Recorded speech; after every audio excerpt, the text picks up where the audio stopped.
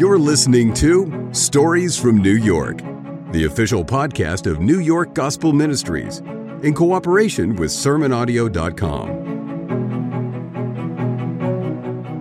I'm outside this afternoon, Monday afternoon, and in the park right next to the church, I have spoken today with a dear Christian sister in the Lord. She's 90 years old, going to be 91 in January. Her name is Mary, and we've known her for a number of years. Matter of fact, her children went to Bob Jones University, where Jill and I met each other.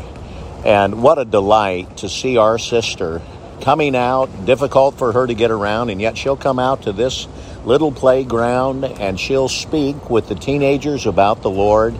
As I came up to her today, she found a Bible that had been left on a park bench, and she's looking for someone to give this Bible to as she continues to praise the Lord and share the gospel of God. So I am so delighted and encouraged by the fellowship that we've had with our dear sister Mary. May God continue to bless her greatly.